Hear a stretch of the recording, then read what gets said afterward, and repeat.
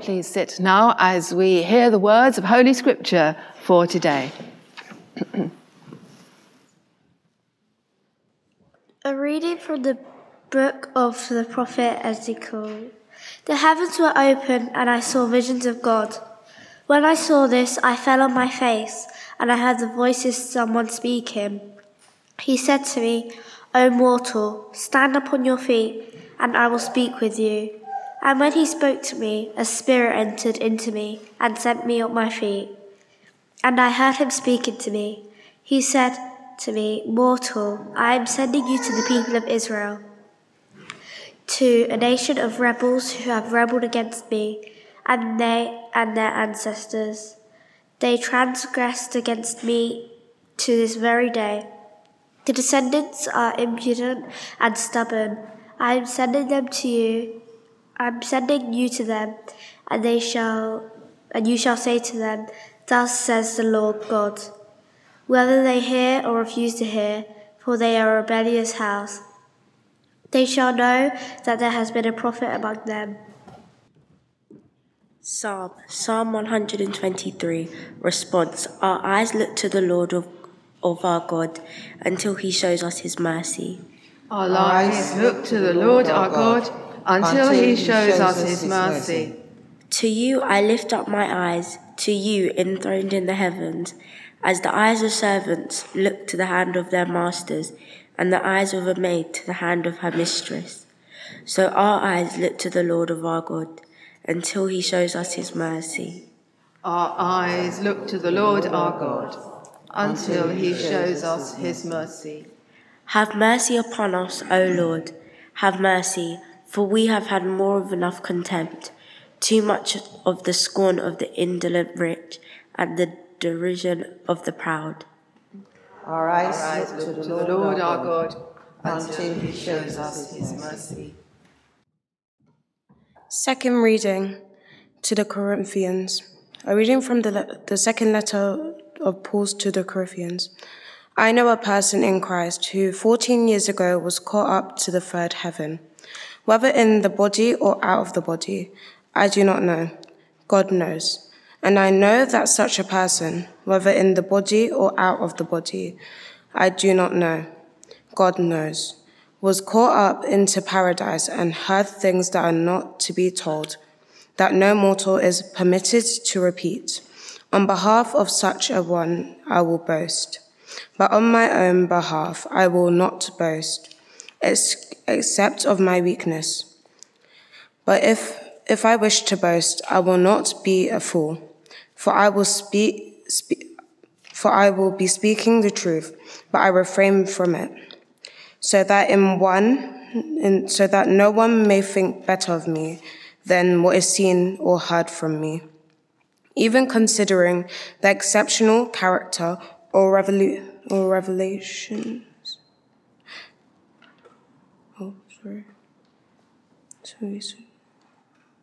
Revelations, therefore, to keep me from being too elated, a form was given to me in the flesh, a messenger of Satan to torment me, to keep me from being too elated. 3 times I appealed to the Lord about this, that it would leave me.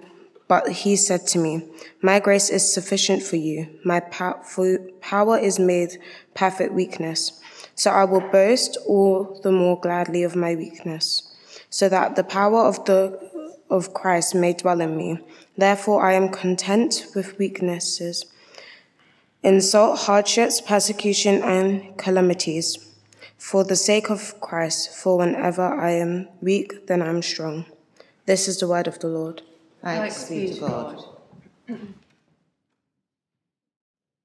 You're to stand now to receive the Holy Gospel.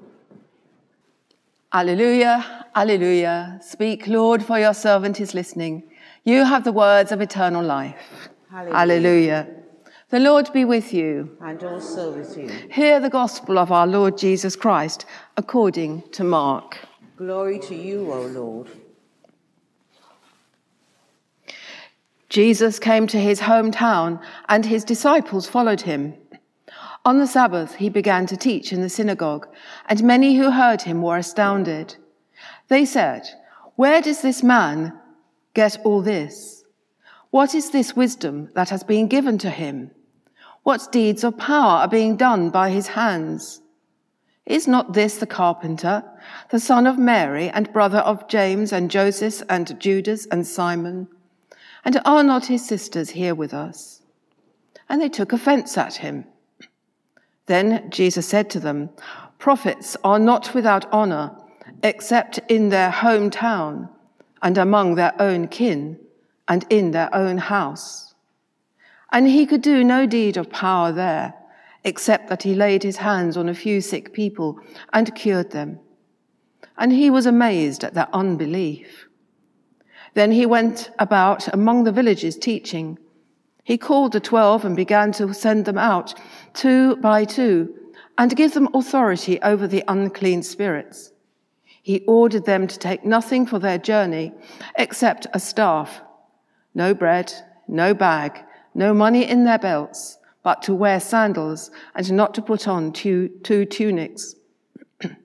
He said to them, wherever you enter a house, stay there until you leave the place. If any place will not welcome you and they refuse to hear you, as you leave, shake off the dust that is on your feet as a testimony against them.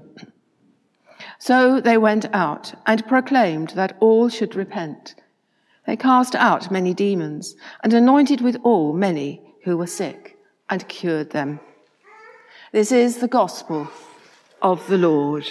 Praise to you, O Christ. May the words of my mouth and the meditation of our hearts be always acceptable in our sight, our God, our strength, and our Redeemer. Amen. Please be seated.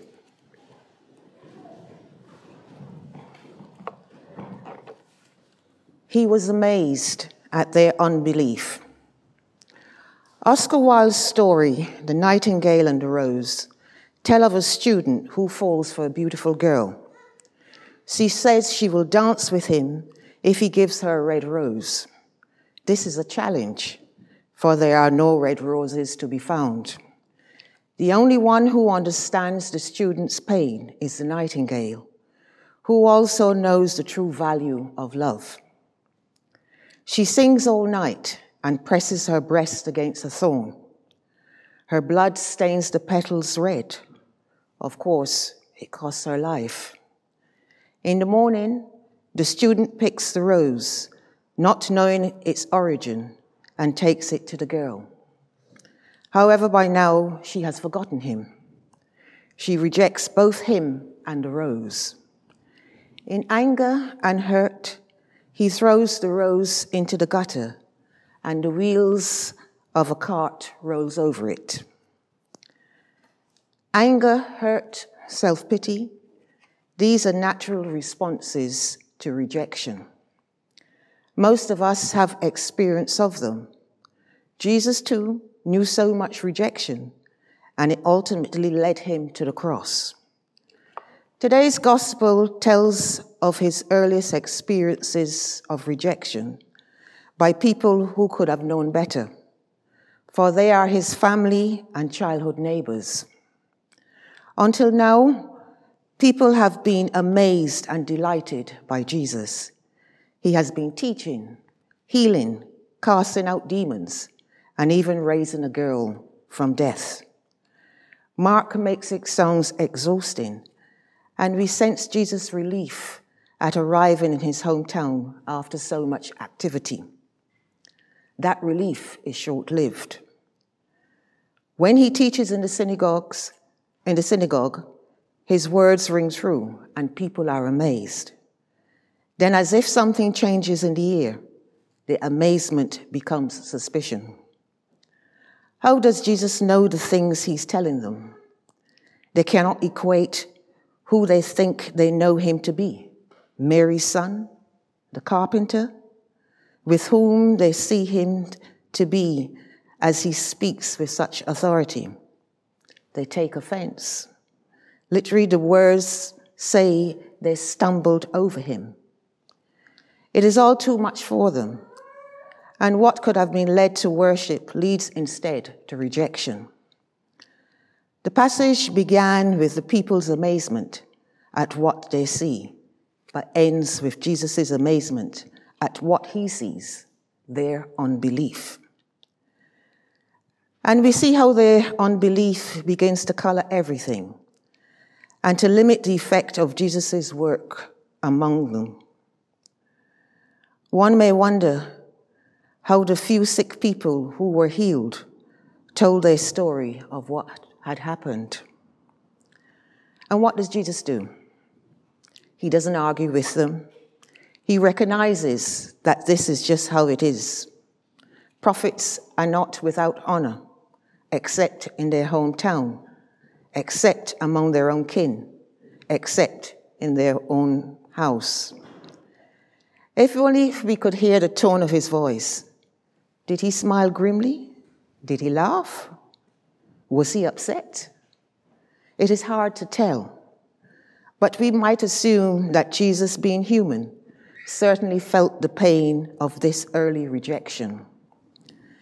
And yet, it didn't stop him from continuing to bring love and healing wherever he went. He did not take his sense of identity and purpose from the people, but from his Father. He knew who he was and what he had to do. We too can reflect on the impact of unbelief and suspicion within a community.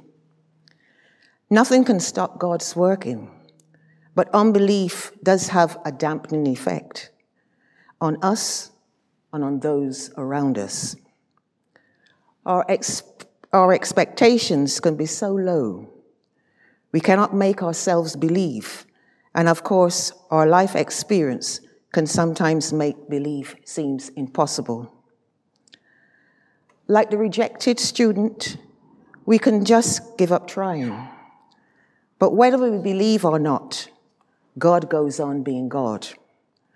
The rose that was thrown in the gutter was in fact a symbol of a greater love than the student can ever have imagined. The relatives who turned away from Jesus missed seeing miracle after miracle. So let us lift our faces from our personal disappointments and our lack of faith and turn again to the hope to which God calls us. Let us dare to trust that God is at work in us, bringing to perfection all that God has begun. Down the centuries, the best minds in the church have tried to explain the mystery of the incarnation. Here the gospel does it for us in story form. The ordinary man from Nazareth, the extraordinary Savior in one person. Amen.